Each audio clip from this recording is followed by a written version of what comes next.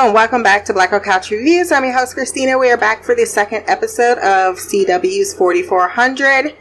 All Things Are Possible. This episode was written by Ariana Jackson, directed by Janice Cook. Again, this episode is 7.8 out of 10, not as strong as the pilot, unfortunately. However, there are some interesting developments. There are just some cliche things that I think they need to just go ahead and disregard. We don't always need to make everything a statement, just make a good show, right? So let's go ahead and jump into this recap. We start with Reverend Johnson. We get his backstory this week. He is asking the Lord for a sign of his purpose as each resident continues to be interrogated. Shanice continues to press the fact that this is illegal, while Mildred, seeing Keisha and Jarrell fight, spills coffee on him instead of her because Keisha continues to be the worst. Seriously, for someone that they are trying to make into a protagonist that is trying to help this group of people, she is so antagonistic, and I do not understand why. She should be the most empathetic to the situation, and yet from no authoritative figure above her, it would seem, she is a very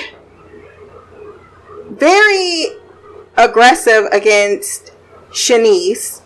Secondly, they're not doing some very simple things that would help them out. Oh yeah, I'm going to film them tonight so we can figure out what's going on. Why can't you just film them while they're in the hotel?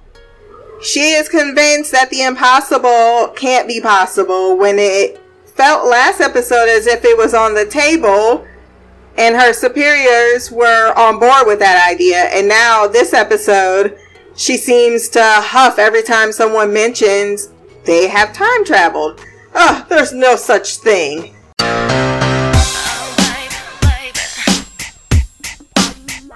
Yeah, it's much more believable but that this is some elaborate prank that displaced people in time that have no idea what happened to them, because she doesn't comprehend that maybe it's not something within their control. They must have done something. Someone must have done something to them.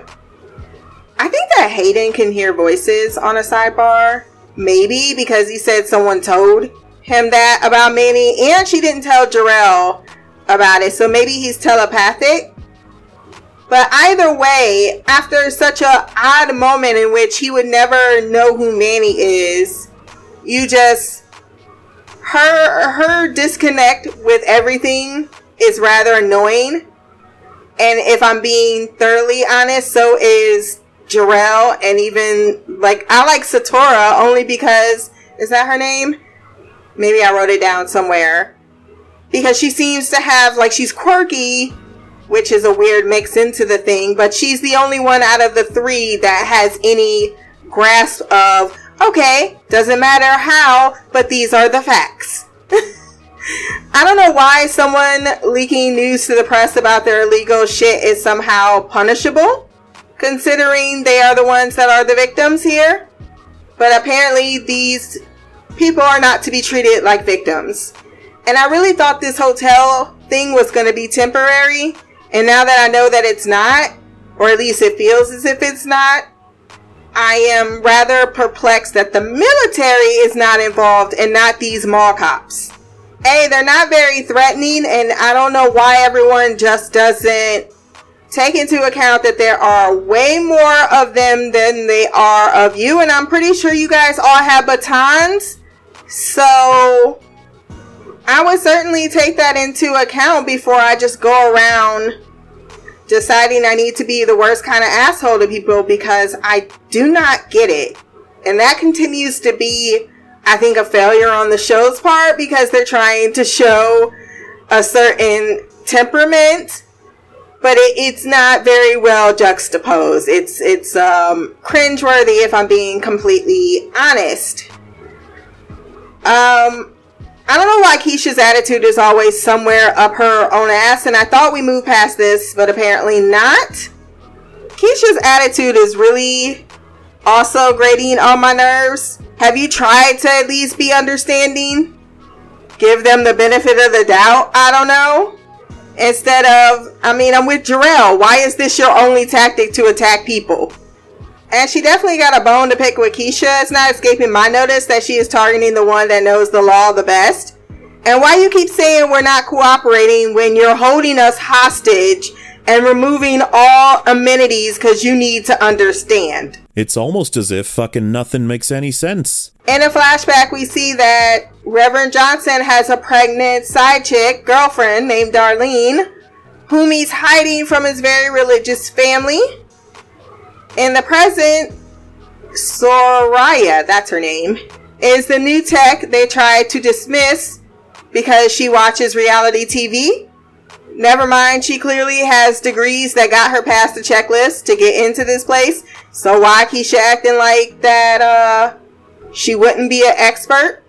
She's like, yeah, I went to Quantico and MIT too, so I didn't know I needed to lead with that, but there's my credentials. Smarter than your ass. It takes her 2 seconds to deduce what these two idiots can't seem to grasp, or at least one grasp and the other's just kind of, I'm not really sure what Jarrell is doing. Something supernatural has occurred, and it's arrogant to assume something doesn't exist because we can't make it so, or we can't explain it or have the tools to recreate it. She knows that the people have time traveled against their will and that Shanice took an opportunity to escape but was not planning on escaping.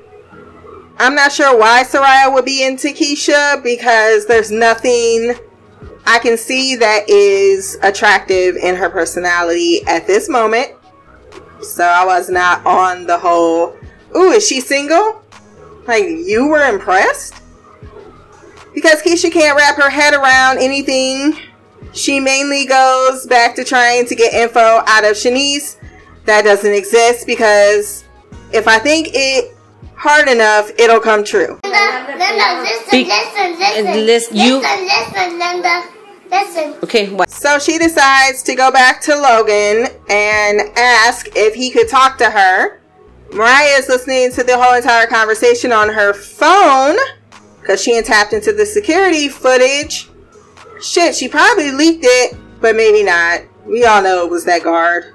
She can't get through to her, maybe because she acts like hostile accusatory government agent, and asks him to speak with her instead, which he at first declines, but then agrees to do so. Back at the hotel, Claudette wants LaDonna to break her finger in an effort to test her abilities so that she can eventually escape and then try to help everyone else out. Why is that everyone's goal? I want to escape, but also help everyone. And if I could just do that, just get out on my own, I will totally come back for you guys. LaDonna isn't with it until Claudette baits her by calling her a scaredy cat. Pray tell, what's a skank? That was the funniest episode when she said she took a stiletto to a skank's face. She ends up breaking her finger, and although it causes pain and she yelps enough for more people to look around and see what's going on, it heals very quickly. An alarm sounds off, and guard douche somehow still gets to be the person with lines, and quite frankly, I'm like, if I was Shanice in that moment, like, you don't get what you gonna say? You feeling froggy? Let's leave, motherfucker. How about we cause some ruckus? Get the media attention this story should be getting more of. And considering that two people know where this place is, they need to tell more people about, like, I'm very unclear on the outside world's whole take on things. And I understand that they probably have some COVID restrictions with filming, but I do think that an aspect of the storyline should be focusing on the reaction of the people or the government, as they keep talking about. I don't feel like they're the government in this building. Like, they should be at a military facility, not a hotel room. Or there should be more people walking around looking like military personnel. And that's what's lacking and making it feel as if they're oppressed prisoners, even though they're saying it and they can't go anywhere and their tender rights are being taken away. You know, like snack food, which is just ridiculous. Like, some of it is beyond a prison. I mean, they're just completely escaping the government being involved in this, or at least that side of the government. It just feels very mediocre, is where I'm getting at, with where they're being held, who is actually patrolling around them. The mall cops just don't work for me. They don't feel threatening. They feel like someone who really is angry they never got to pass into an actual academy for cops, and thus is taking this moment of authority that they have, which they shouldn't, to lord it over these people that have absolutely done nothing wrong. And furthermore, there's no oversight, which is beyond crazy for me, considering they made mention in this episode that there are cameras in which Keisha wanted to escape the scrutiny. So if you're scrutinizing motherfuckers, why aren't y'all just watching? If you think they're hiding something, then just wait and see how they react when you're not around. Logan is brought in to talk to Shanice. Oh, back to that guard. I would have just leapt on him. I'm like, you have to fuck me up. I'm about to make a fucking case. Especially if I was Shanice. Because I know at least I made contact with my family. I bet you if Shanice had that fucking scar on her face, Logan would be... I mean, he a white man too. You need to use that privilege, girl. You need to use it. Trying to get your family back. Yeah, also try to turn him out so he can get the attention to get us released. So yeah, Logan is then brought in to talk to Shanice. The two have a tender moment before reality comes crashing down, as she can't answer for why she was gone for 16 years. And worse, the idea that she may disappear again, which are all valid reasons for not bringing their daughter into this just yet. But there's a moment also about her postpartum depression, about the fact that she didn't come to him, even though he had apparently rented out this cabin just so she would have, you know, what the space she needed for the baby.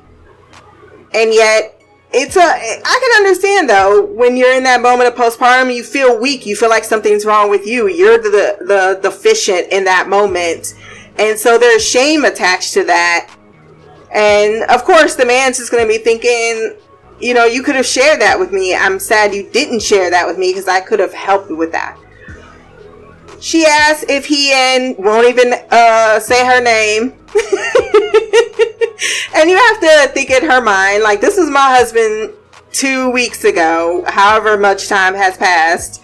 I'm not about to pretend he ain't my husband to some other heifer. He's been married for 9 years. Like, I'm not ready to wrap my head around that, because I'm not letting you go. But he says he didn't have any other children, indicating something. Basically, he gonna end up catching them feelings once again. He chokes up a bit and then leaves, with her heartbroken, as her life with him, as I stated earlier, was just last week. Douche continues to speak. We were talking about, I don't even know who he is. Don't care to know what their name they gave him. Reverend Johnson wants to know what LaDonna, Claudette, and the doc are up to. LaDonna lies and says fashion and doctor stuff before skipping away. Everyone has heard about him trying to get them to Belle Isle, thinking that will reverse what happened to them. She's from 2015. I'm glad they clarified that to me. Hayden finds a friend who has his favorite cereal bar stashed away. That's Noah. Johnson then goes to Keisha, who is far more receptive to his conversation than any others, despite her thinking Belle Isle is a selfish endeavor, because he says he has to pick something up that he lost there. As people will think this will reverse things, and he points out hope and a chance, points out that it's good to have hope and a chance to leave the prison, get some fresh air. That will be enough of a reason, since the government doesn't have diddly shit on them. And despite the fact that they keep bringing it up, they just keep saying, well, we don't give a fuck. Flashback. Despite being good at speaking in his congregation, Johnson has a crisis of faith. Seeing as money tends to go to the preacher and his family than to godly things or helping out the community, the dad states his very pricey jewelry is ordained and in Jesus' name. And thus he can sow his oats all he wants, but he will inherit the church and will need a woman of good family to be by his side when he does that. Logan gets home with Mariah upset that he didn't talk to her about going to see her mother, and she wants to get involved and figure out what happened to her mom, but Logan declines. Noah, Mildred, and Hayden find the snacks locked up, which is ridiculous. Why would you need to lock up the snacks in this type of room that's not a kitchen or cupboard? Mildred is able to unlock the cage with Noah being like, the fuck? But I'm down with it. They all smash until a guard walks in, but it's the nice guard, so he only chastises them until Noah discovers if he sings, he can mesmerize people. He sung about snacks, thus they started eating, or the guards started eating. Doc and Shanice, that is the silliest power. I'm just going to throw that out there. Someone really thought that was a great idea, and it's not. Doc and Shanice discuss her insecurities about the possibility of getting her family back and the fact that everyone he may know or love is dead. Because it's 2021 and he's from I don't even know. They also think Rev's idea isn't the worst one to go back to Belle Isle. Doc is starting to see her coming to him to talk to, because he's someone, that's just a safe person. I don't know. He seems like he might got some skeletons in his closet. He got some insta feelings, and that's weird. Claudette begins to sing "We Shall Not Be Moved" when the guards are lining them up for a count. And it all turned very Negro spiritual. We shall overcome. Oh my. I was like, girl, we is not picking cotton right now. I feel you. But I also kind of I would just roll my eyes and just, there's a part of me that thinks y'all on this moment, you pressing harder than you, bitch, you counting me. I'm going to sit here, roll my eyes. I'm going to play with my nails. I'm going to count. I'm going to talk to whatever. I'm not about to give this person who is so ready to jump at anything a reason. Because you just know that's what he's wanting to do. So don't indulge him. Flashback once again. Rev's baby mama thinks he's too attracted to the influence, power, and money of leading a congregation that he won't choose. And that he won't choose her when the time comes. You're going to be just like your daddy. He begins to sing with the rest of them in the present. Conflicted as guard douche asserts his authority by attacking a child, Noah, when he wanted to slap Claudette. Oh, hell no! So all those guards are completely okay with this one guy being a complete asshole to people who did absolutely nothing wrong, and you know this because you haven't had any presentation that they have broken the law. All they doing is singing. It's actually in tune.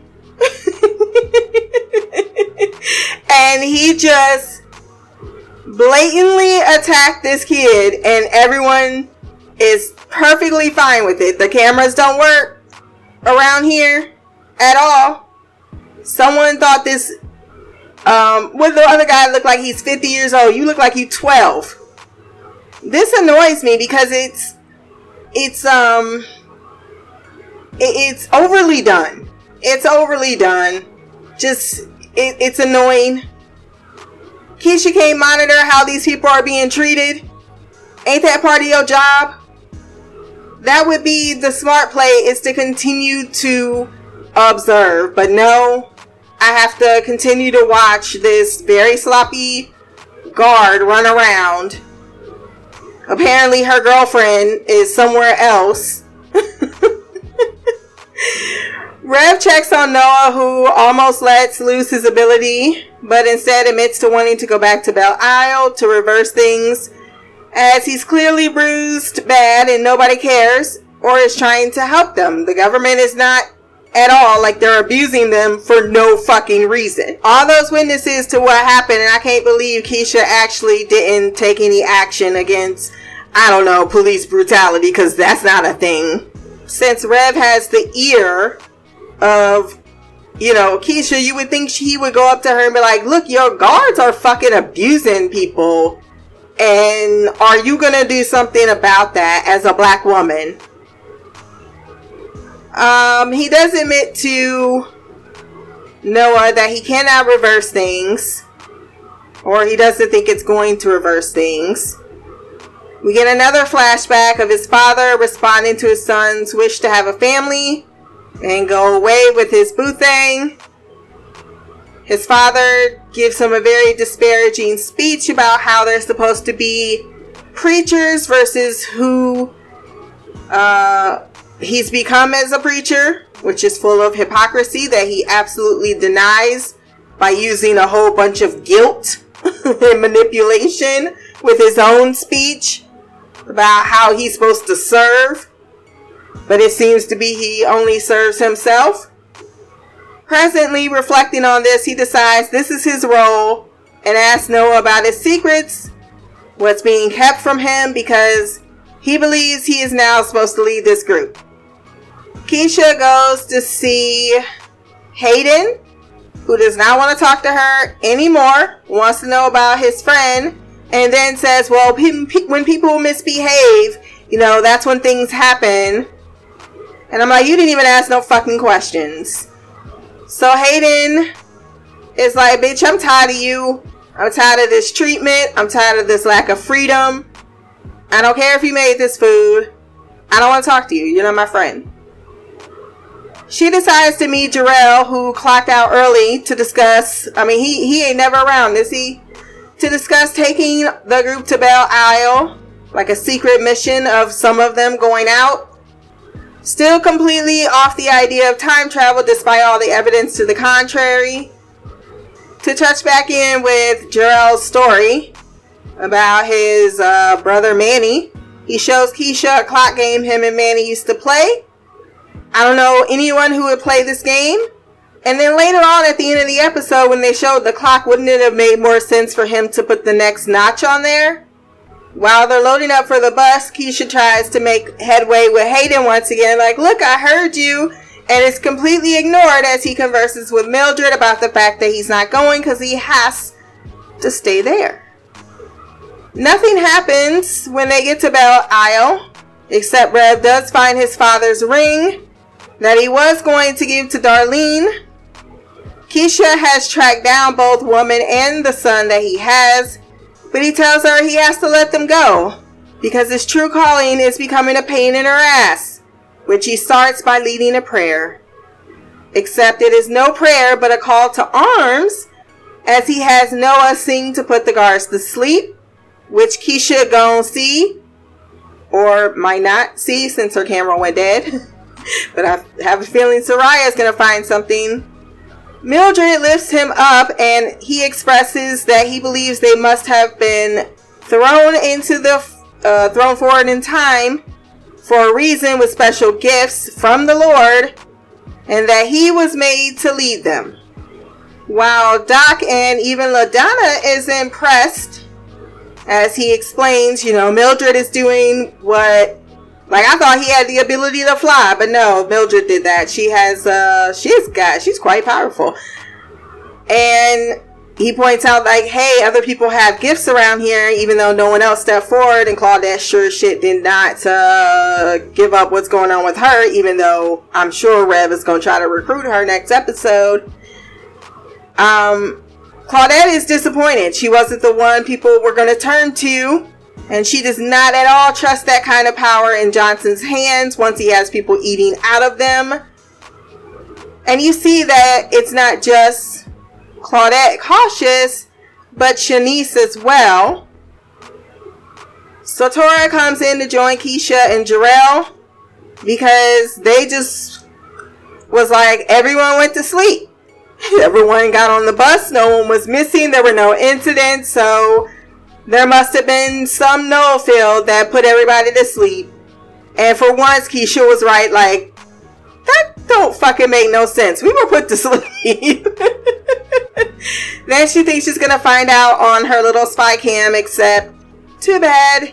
It goes down when she does, but Sotora offers to take a look at the footage and try to see what else she can retract since she is read in when she expresses that she doesn't like how these people are treated, that they haven't committed any crimes, that they're being held against their will. This doesn't feel right. That's what Keisha said last episode, but this whole entire episode she hasn't felt that way at all. So I'm rather surprised that she's in the group. I would think her Jarrell and Sotora would make better friends. Flashback, once again with the good old Rev. After he retrieved his father's ring that he was going to give away, we learned that he wanted to be free from becoming someone he didn't want to be by meeting with Darlene and choosing never to wear the ring but sell it so that they can have a comfortable life together. But that is when he was taken, when he went to the bathroom. And in the current time, he puts the ring on, and I think that spells trouble, but of what kind? Doc walks back to his, he walks Shanice to her room, and he is very excited. He is definitely drinking the Kool-Aid of the Reverend. We're here, we're special, we have each other. And it's at this point, I'm like, oh, I think he's developing a thing for Shanice. And I think Shanice found out at the same time I did. And she had that moment like, I know you heard me talking about how I want my family back. And also, no. I'm not trying to dog the man, but he is not anyone's prize. Her husband ain't that cute at all either, but shit. I don't know how he decided to take that, though. And, I mean, he really ran with it. She's like, I'm going to be nice and touch your arm like thanks in a friendly way so you know you've been friend zoned. But I don't think he fully, I don't know. I don't trust him. He drank the Kool-Aid too easily. Shanice is then greeted by her daughter when she gets into her bedroom. How the fuck did she get in? And then can she lead everyone out? Like, hey, I need you to get this information to Channel 6 News. I will get you all the photos you need to know. You know the address. Just release the details. Jarrell, at the end of the episode, sees the game on the wall that he and Manny used to play. I'm sure this has something to do with Hayden, who had to stay behind. But what does it mean? Time will tell. Because the 4400 are not just in this building. Remember, they're all over the place. I like most of the core group that we're following. It's just the other things I'm not too fond of. You know, I'm not too fond of just where they're being held. I understand they probably had to use this hotel room. It's not even so much the hotel room. If it would become more of a government looking operation, then I can immerse myself in what they're feeling. This constant need of, you're keeping me hostage, you're keeping me prisoner, you're not letting me go. Because I would think if something weird happened to me, while I would want to get back to my family, I also would want to know what the fuck happened to me. And I'd be more accessible to allowing the government to find out if it was in a more, like they're being treated hostile, but it seems from a petty perspective versus the government being like, holy shit, don't know how you people, like the enormity of the situation is not weighing on the story arc, which kind of takes away the intensity But I do like the core people. I continue to like getting to know them a little bit better. And hopefully we will start to get a little bit more on the, learning about the powers. That's fine. But I need them to get the fuck out of this building pretty soon, or I need them to go to a different location, or I need the location to become more intense to warrant the emotions that you're trying to elicit from the audience. So that is my thoughts on this week's episode. But I'm not the only one who's got feelings, so let's go ahead and hop into the mailbag.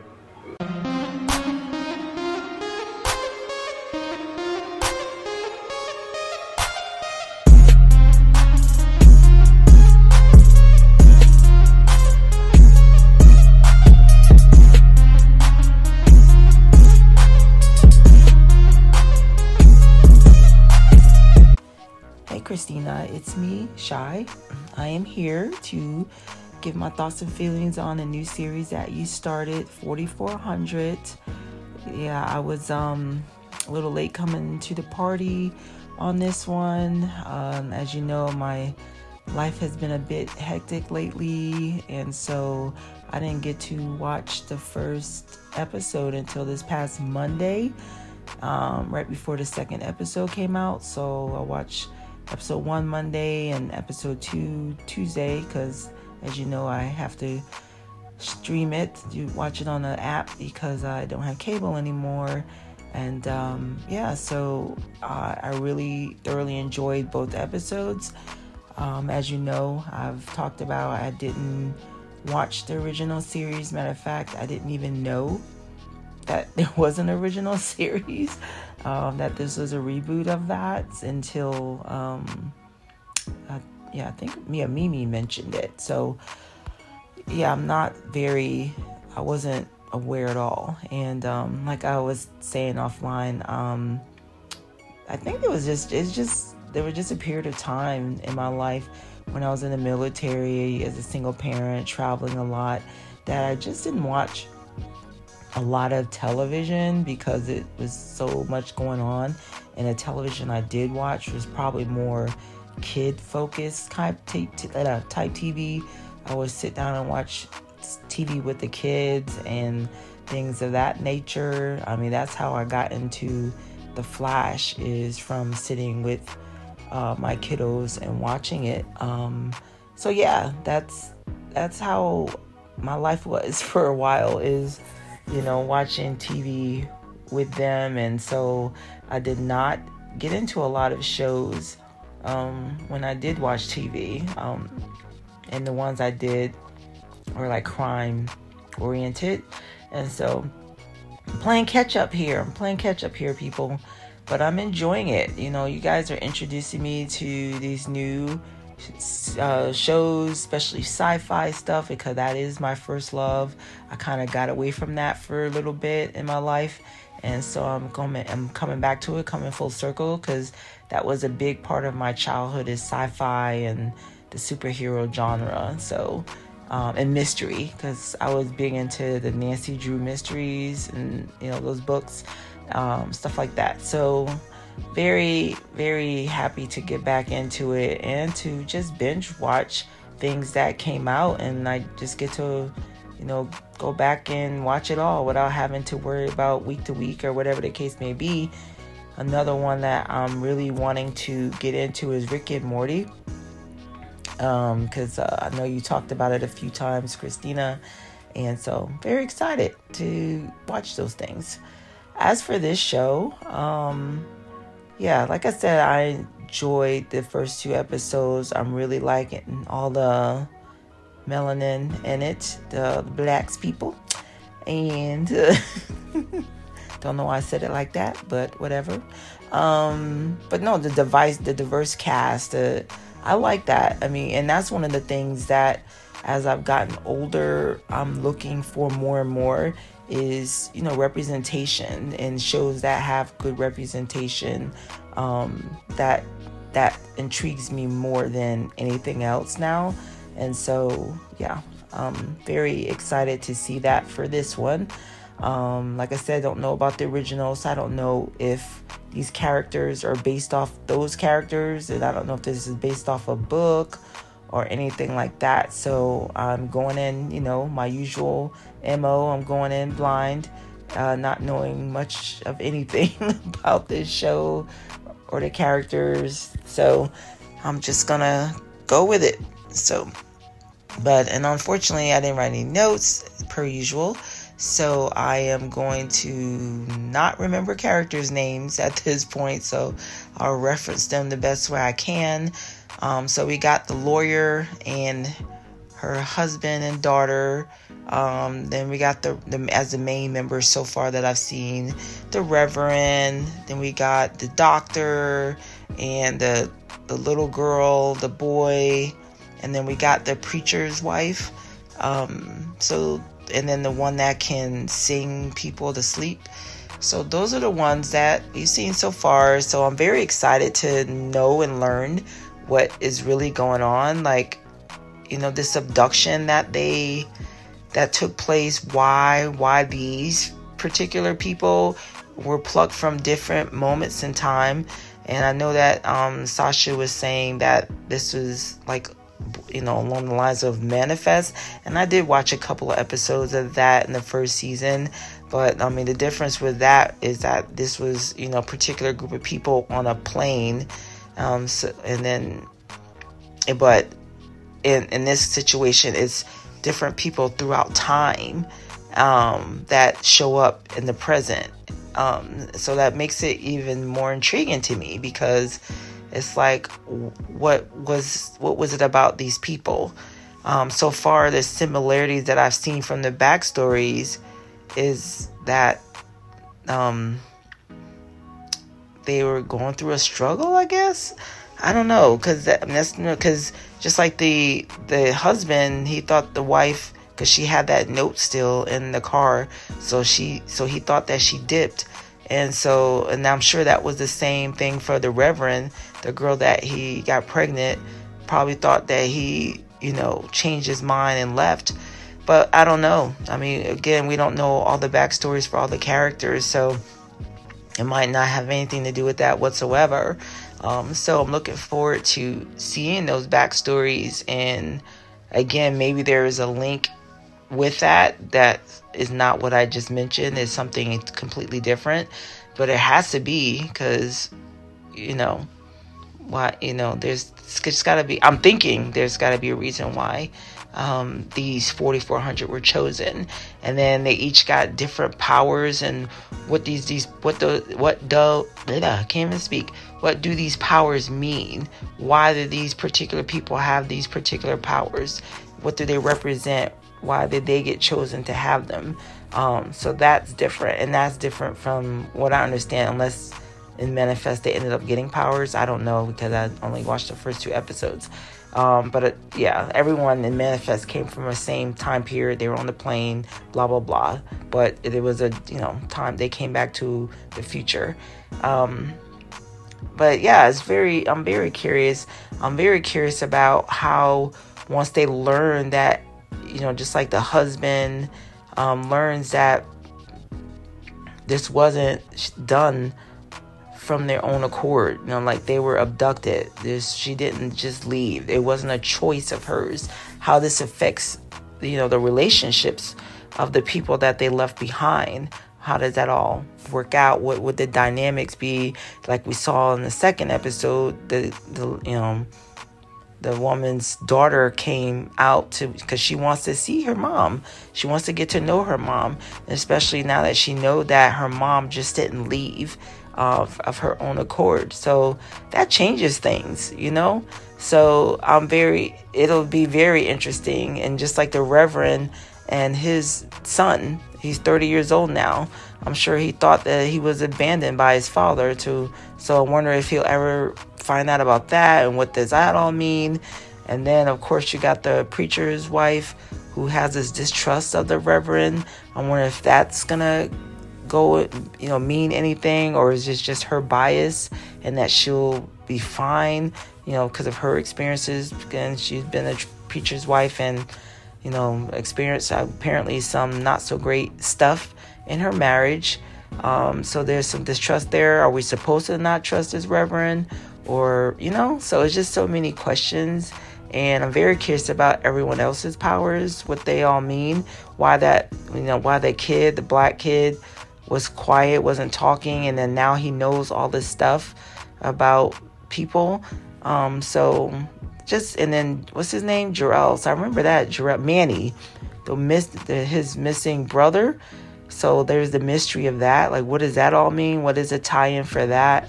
Of course, we got the extra as hell cop or security guard, which I'm like, why the hell is they allowing him to stay there? Just to, I guess, cause some drama. Because I'm like, dude needs to get gone, because he was getting on my nerves. Anyway, I'm at my time limit. So until next time, much love, peace, and Black Girl Magic. Queen of the Couch, Shy. That was Queen Shy with her thoughts on the episode. Yeah, this is about 20 questions per episode and no answers. So what does it all mean? I think you said what connects them. I think that's a good question. And what is their connection to each other? I think that is the part that I'm waiting to get a little bit more exposition on. It's nice to get everyone's backstory, but I also feel that the present is a little floundering, just a bit, because the things that are happening in the present aren't necessarily as exciting as even getting to know the characters. So I'm hoping that we do get a little bit more suspense on the outside for this particular group. And we know that there's other groups, so it'd be nice to get some assertion of what's going on, across the board and not just at one location.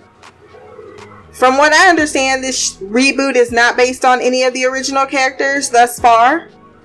I have never watched Manifest, because after Lost, no more planes for me. But I don't know. I was in the chat too and saw that connection. I'm like, yeah, I never watched Manifest. So I don't know if they have powers in that or not, but it never looked that interesting to me. So I don't know if I could compare that, but I did really like the first original. I know I watched the whole thing through. I thought I didn't, but I actually think I did, and it's on Netflix, I believe. So if not Hulu, one or the other that they have the whole thing on. Oh, now my sister wants to call me. Well, I don't have your baby anymore, so we'll talk about that on the Jones Chronicles. So those are my takeaways, but I'm glad that you're really enjoying the series thus far. And if it does end up doing any nods to the original, unfortunately, it's been so long since I've watched it, I probably won't even, unless they do something really obvious that I remember, I probably won't remember it. And that is Shy with her thoughts on the episode. We do have Mimi with her feedback, so let's see how she felt about this second installment.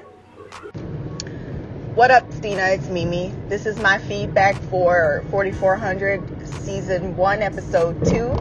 I just want to start this off by saying that, yes, I did enjoy the episode. It was very entertaining. But I just want you to understand, and I'm just full disclosure, if this show turns into kind of like what Black Lightning did, I'm not watching it anymore. I don't want to act like race isn't going to be something that we talk about. That was one of the things that I enjoyed about The Flash. When Eric took over, he did mention it.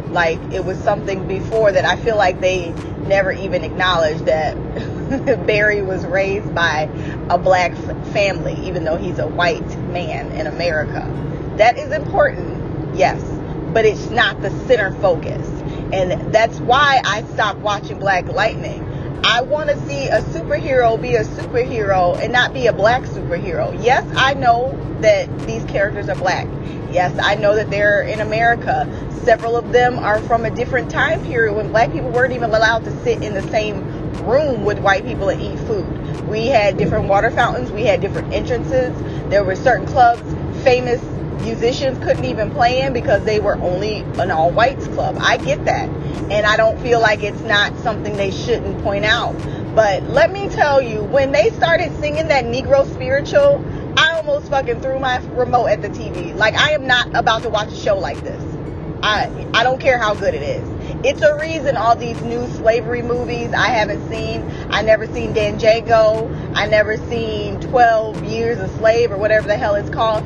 I don't watch stuff like that. The New Roots, I watched the first one because my mama made me. Or Queen, remember that movie with it had Jasmine Guy in it, and it had Raven-Symoné, and she was a little mixed girl, but she could pass for white. My mama made me watch shit like that. I don't want to. I know we were slaves. I know the history, and the more I find out, the more fucking awful it is. So I'm not saying it's not important, because it definitely shaped how we are seen in America now. But when I watch a superhero show, I don't want to watch a superhero show about a black superhero. I want to watch a show about a superhero that just happens to be black. And that's what I thought this was. Like, I love supernatural stuff, and I want to see us in things. I want to see us have superpowers. I want to see us be X-Men. I don't want to see us be black X-Men. Like, us being black shouldn't be the center focus of the show. And if that's what they plan on doing, I don't want to watch that. And I tried to give Black Lightning, the benefit of the doubt, especially after the first season. But even in season 2, it was just a constant thing where they focused on. And I couldn't do it. And I understand what they were trying to do, and it worked out for 4 years because people watched it, but I was not one of them. I can't do it, and I'm not gonna. One of the things that I was hoping they didn't do, because when a show is all black, that's something that they tend to focus on. We can't just have a cast where, like in this situation, I feel like they could have shown oppression but not focus on blackness. You know what I'm saying? Because they are oppressing these people, and they're all different races, they're all different genders, they're all from different time periods, but it doesn't have to be a black thing, and I'm just hoping that's not what it does. But I guess this episode we definitely did find out some things. The Reverend, I honestly got the Bobby Brown vibe from him, so I never thought he was gonna be like this, sin free, I guess we can go with. I knew he was gonna have his issues. One of the reasons I don't go to church, and I always tell people, like, I'm not religious, I am spiritual, and I believe that there's something out there. What it is, I don't know, and I'm not gonna be arrogant enough to believe that that Jesus Christ is our Savior, and people that are in other religions are wrong. Like, I feel like you can believe in something without tearing down other people's beliefs. Right now, I'm actually in a Catholic hospital. I'm not Catholic. There's a lot of things about Catholic religion that I don't agree with. Some of our history that I've seen from, like, just random facts started with Catholic religion, and they use religion in a very awful way, and that tends to be what people do even nowadays. Like that one Reverend Joel, whatever is this, I don't remember, last name starts with an O, whatever, and he has like that, drives a freaking Lamborghini, and he has like a $1 billion home and some stuff like that, and he wouldn't let people he wouldn't open up his church for people when they were, not having anywhere to stay because they got evicted because of the pandemic and all that stuff. But you're supposed to be a religious man, and you're driving a Lamborghini. I don't think people that, have certain jobs should be that wealthy. Something just don't seem right here. And and the fact that the dude's, I can't remember his name, but the fact that dude's dad was like they give us this and it was ordained and we do this for that. Like, if you can sit here and spew this shit out of your mouth as much as you want, so much that you believe yourself, but it's not going to make that shit true. And there's no reason that you should own a ring that is worth more than everybody in your church making a year. Like, there's no reason. They are giving you money and giving you 10% for what? What do you do for them that they can't do for themselves? Like, and that's the thing I honestly never understood about religion. People go to their church, you're expected to give the church 10% of your income. Why? And I sit here and look at people like my little brother who are so religious, and you're shitty. My stepfather, same. They're the reason that I don't believe in church, because I would go there. They would force us to go there Sunday, and I would look at you and your fake ass ways and see that you are supposed to be so religious because you're hooping and hollering, screaming, praise Jesus, hallelujah, preach it, and you're trash like that. So you're going to heaven because you go to church and you give 10%. That's bullshit. And I shouldn't. My income shouldn't be the reason that you have money. Your income should be just as, I feel like your income as a preacher and owning a church should reflect the people that go there. If they're, middle class people, then you should be middle class. But if they're all middle class or below middle class and you are making 7 figures, that shit ain't right. It's not. And it's unfair. Like, you shouldn't be making that much money. Not saying they shouldn't give it to you. If you using it the right way, the community around you should be the ones that are profiting from that money, not you. You shouldn't be the one receiving so much wealth. It should be the community. And that's the part a lot of people that own churches don't do.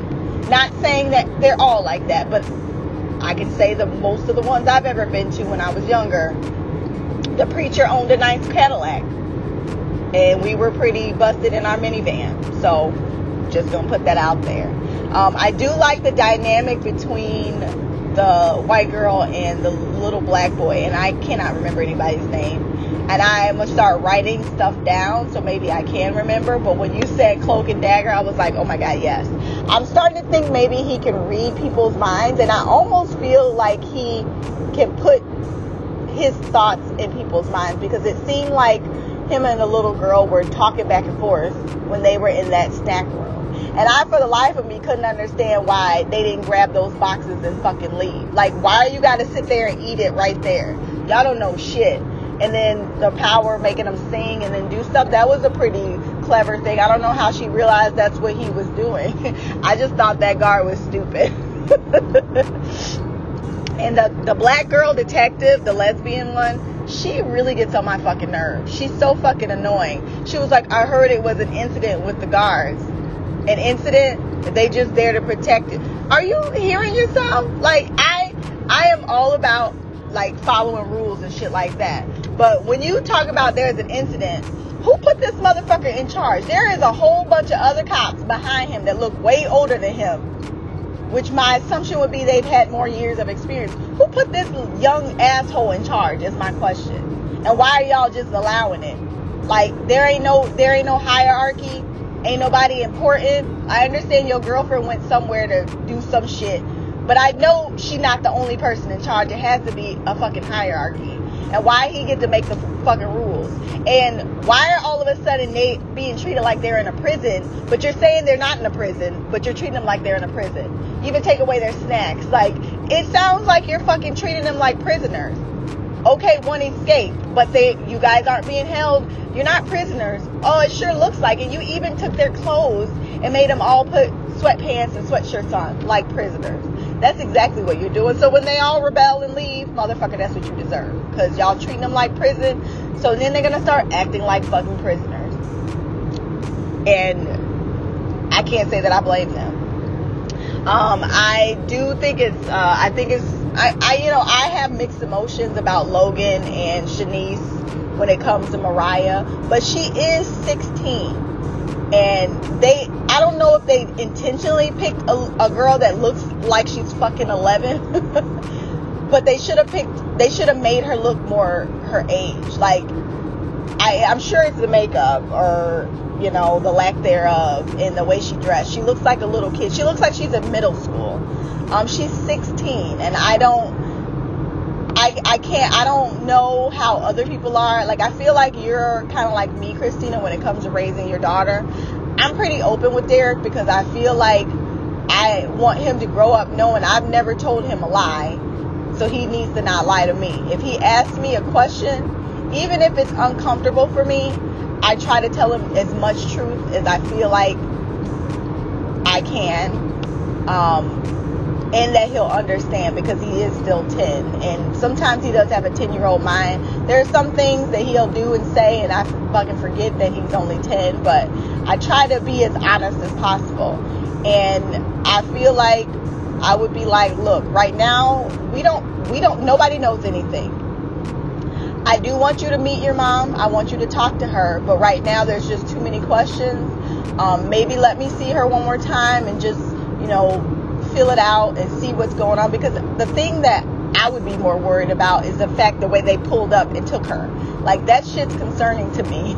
Like, they did like some friggin' Men in Black type shit. Like, I don't want you involved in that. And that's what I would have told Derek. I would have told him the truth. Like, it just seems like something happened that the government doesn't want us to know. And I fear that if I put you in the middle of it, something might happen to us. So let me just do what I can, and then we can revisit it later. But the fact that he goes, this is a closed discussion for now. Like, she's 16, motherfucker. She's gonna go behind your back. And clearly that facility is pretty easy to get into because she just walked in there and was in the room. I am looking forward to this next episode. I'm starting to get the feeling that I'm not gonna like the Reverend, because he's doing exactly what his baby mama told him he was gonna do. Because even though he doesn't want to admit it, he likes the power. He likes people listening to him. He likes having word over a flock. So that's going to be an issue. And I can't even call her the girl in the green anymore. The one with the superpowers, the ability to heal herself. She knew exactly what was going to happen, and it worries her. I am looking forward to getting other people's superpowers. And I am super shocked that LaDonna is from 2015. Why is she dressed like a Valley girl from the 80s? I am very curious. Maybe she was going to some type of party, a Halloween party, not sure. But she literally said, I should have known that she wasn't from the 80s because she kept talking about her phone. That's definitely a Gen Z type thing. Anyway, so I'll end it here. So until next time, love, peace, hair grease, and Black Girl Magic, Queen of the Couch, Mimi out. That was Mimi with her thoughts on the episode. I swear we have twinsy thoughts sometimes. Some of the things you said was verbatim what I was saying. I'm like, twinsies. I did laugh really hard when you said Negro spiritual, because I was like, oh my God, I'm so glad I'm not the only one that thought that's exactly what it sounded like. I was like, come on, guys, this is a count. I was like, that was way too much. And I'm right there with you. If I never watched Black Lightning, for a show that got 4 seasons, all I ever heard was complaints. But yeah, I'm with you on they don't need to do a whole PSA. It's sort of like that girls' night off where everything, girls' night out, where on the Flash, where everything was like hashtag female power or girl power, whatever the fuck they were trying to push on their agenda. That's what it feels like what they're doing. And I don't need a show with an agenda. I live the agenda. I don't need, because it feels like an infomercial for racist Caucasians. Like, this is what happened. Yeah, they can look outside. They can talk to some black people. We don't need it to manifest itself completely and take over a show that happens to be predominantly led by black cast. There are many people in the 4400 that are not black, so the focus on that issue is rather telling. And yes, it's what brought down this episode for me. I'm not with it. I worked at a Catholic hospital too. And they was like, you don't have to be Catholic to work here. And I was like, that's great, because I'm not. Actually, they were really strict about that too. They were like, if anyone tries to convince you about something, let us know, because we don't tolerate that. My neighbors are just, they're just loud right now. There's nothing I can do about that. And I already got like 14 podcasts to do because I'm so behind. So I'll try to get it out in editing, but I apologize if you are hearing it. Joel Osteen is who you were talking about. And you know the church don't pay taxes, right? Rakes in billions of dollars, but pays absolutely no taxes. Crazy. Religious people do tend to be the most hypocritical people in society. I didn't make it that way. Explain that shit to me. You supposed to be holy. We could get on the church thing, but you already know how I feel. I like Mildred and Hayden too. I am starting to remember names. And I do think that they have some type of, like, she seems to have telepathy and telekinesis. And he seems to have telekinesis.